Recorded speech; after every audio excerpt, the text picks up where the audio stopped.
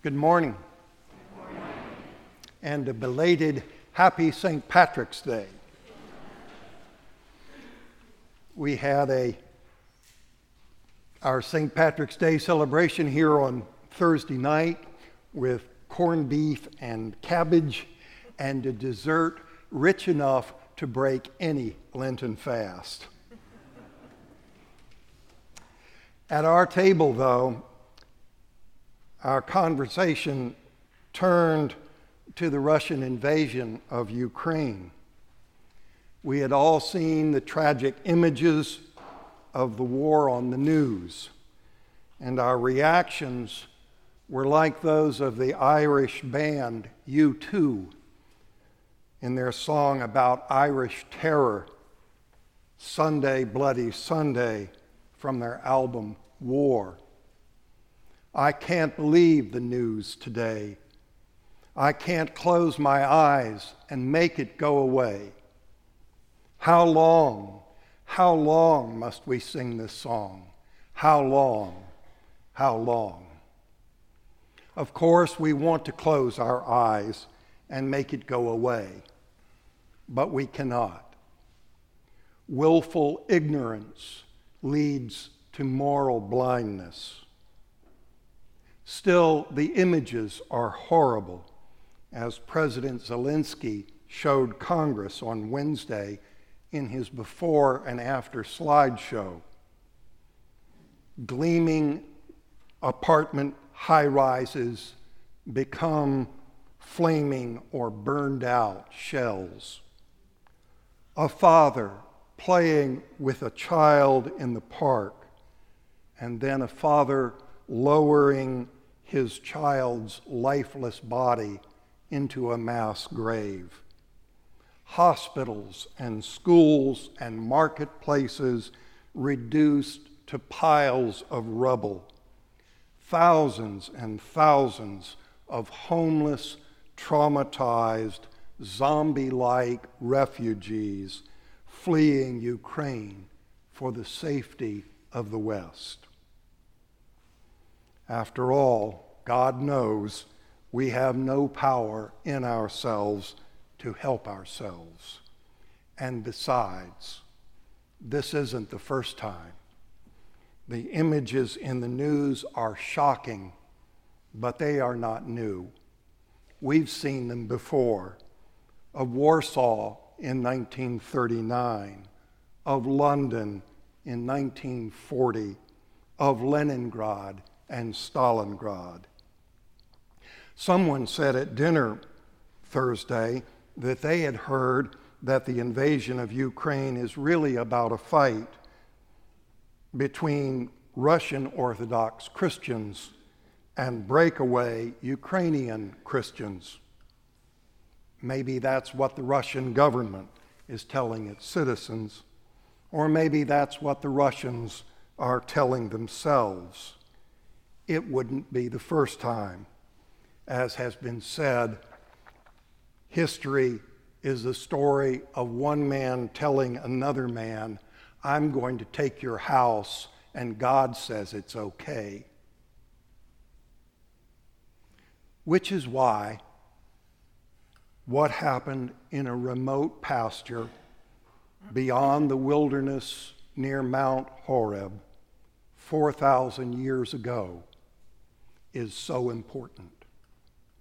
It's why this moment became the basis of Israel's faith and the hope of the world.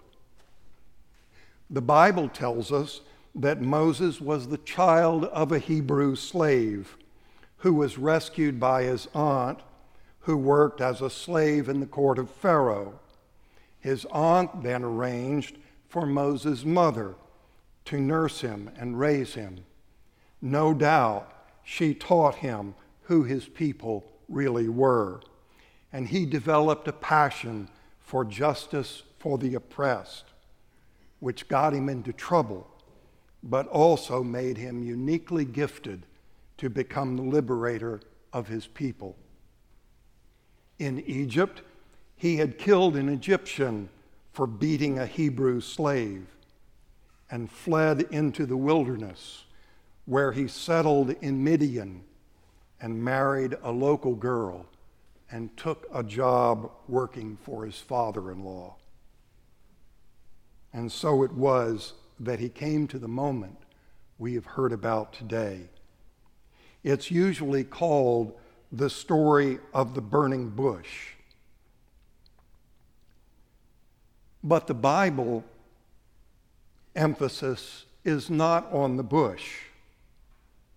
When Moses says, I must turn aside and look at this great sight and see why the bush is not burned up, the Bible says, when the Lord saw that Moses had turned aside to see,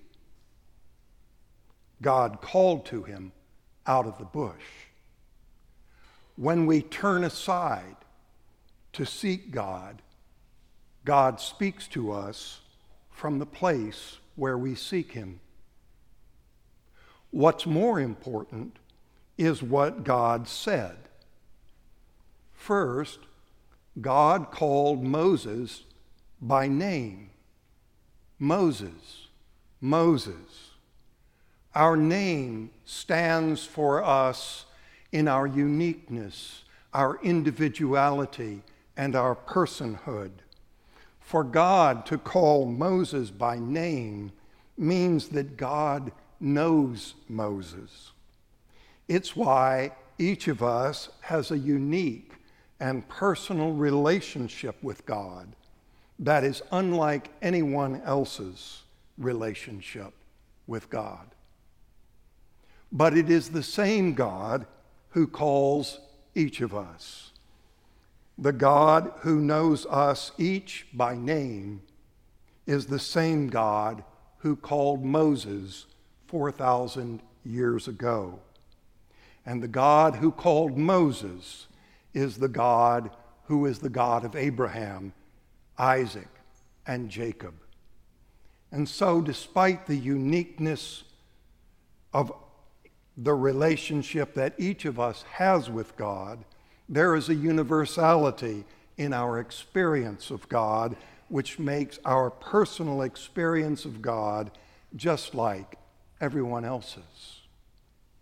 And because even though each of us is unique, each of us is also like everyone else.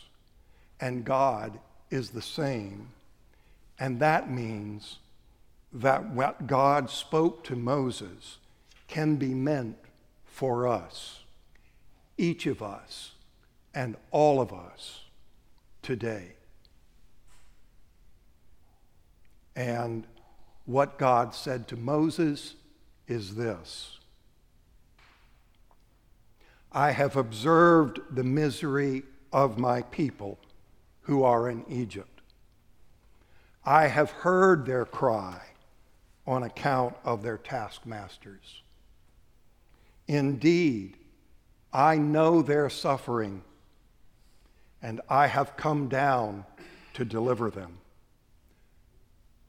God knows. God cares.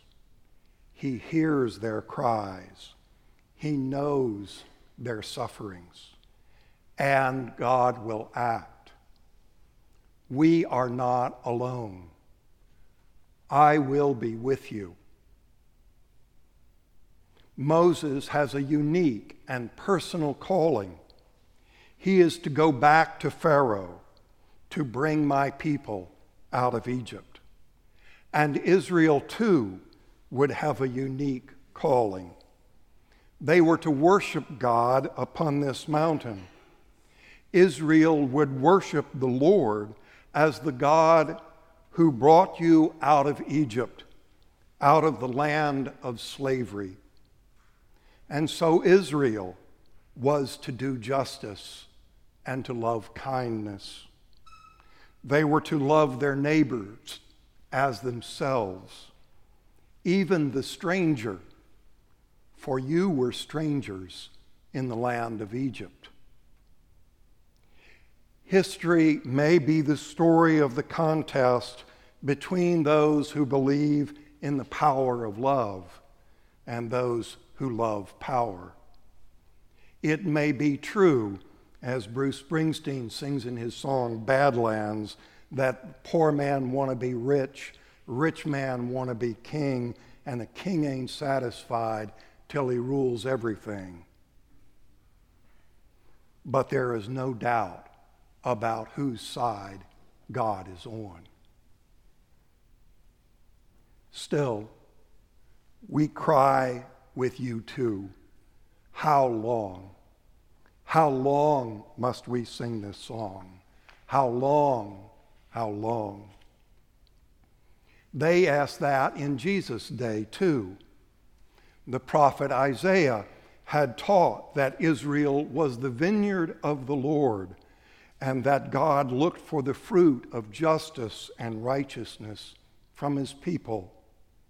And so, at that very time, there were some present who told Jesus about the Galileans whose blood Pilate had mingled with their sacrifices. They must have asked, how long? How long? And so Jesus renewed the parable, Isaiah's parable of the vineyard, with this update. Let it alone for one more year until I dig around it and put manure on it. If it bears fruit next year, well and good. But if not, then you can cut it down. Speaking at the National Cathedral less than a week before his death, Martin Luther King Jr. recalled a sermon by the abolitionist Theodore Parker a decade before the Civil War. The moral arc of the universe, he said, is long, but it bends toward justice. As Paul assures us in today's epistle, God is faithful. He will not let you be tested beyond your strength, but with the testing will provide also the way out so that you may be able to endure it. So, since we have no power in ourselves to help ourselves, let us pray for God to defend us from adversities which may happen to the body. As one young Ukrainian refugee said, cherish clear skies.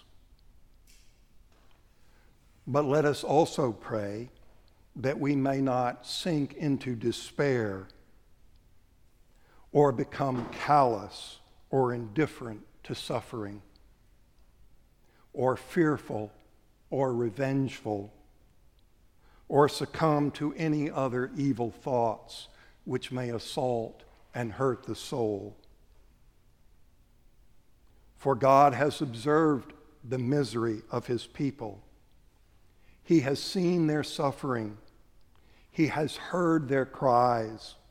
He is not indifferent. He will come down. He will deliver.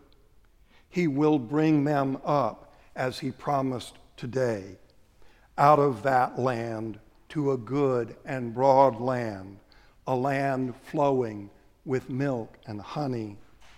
Amen. Come, Lord Jesus.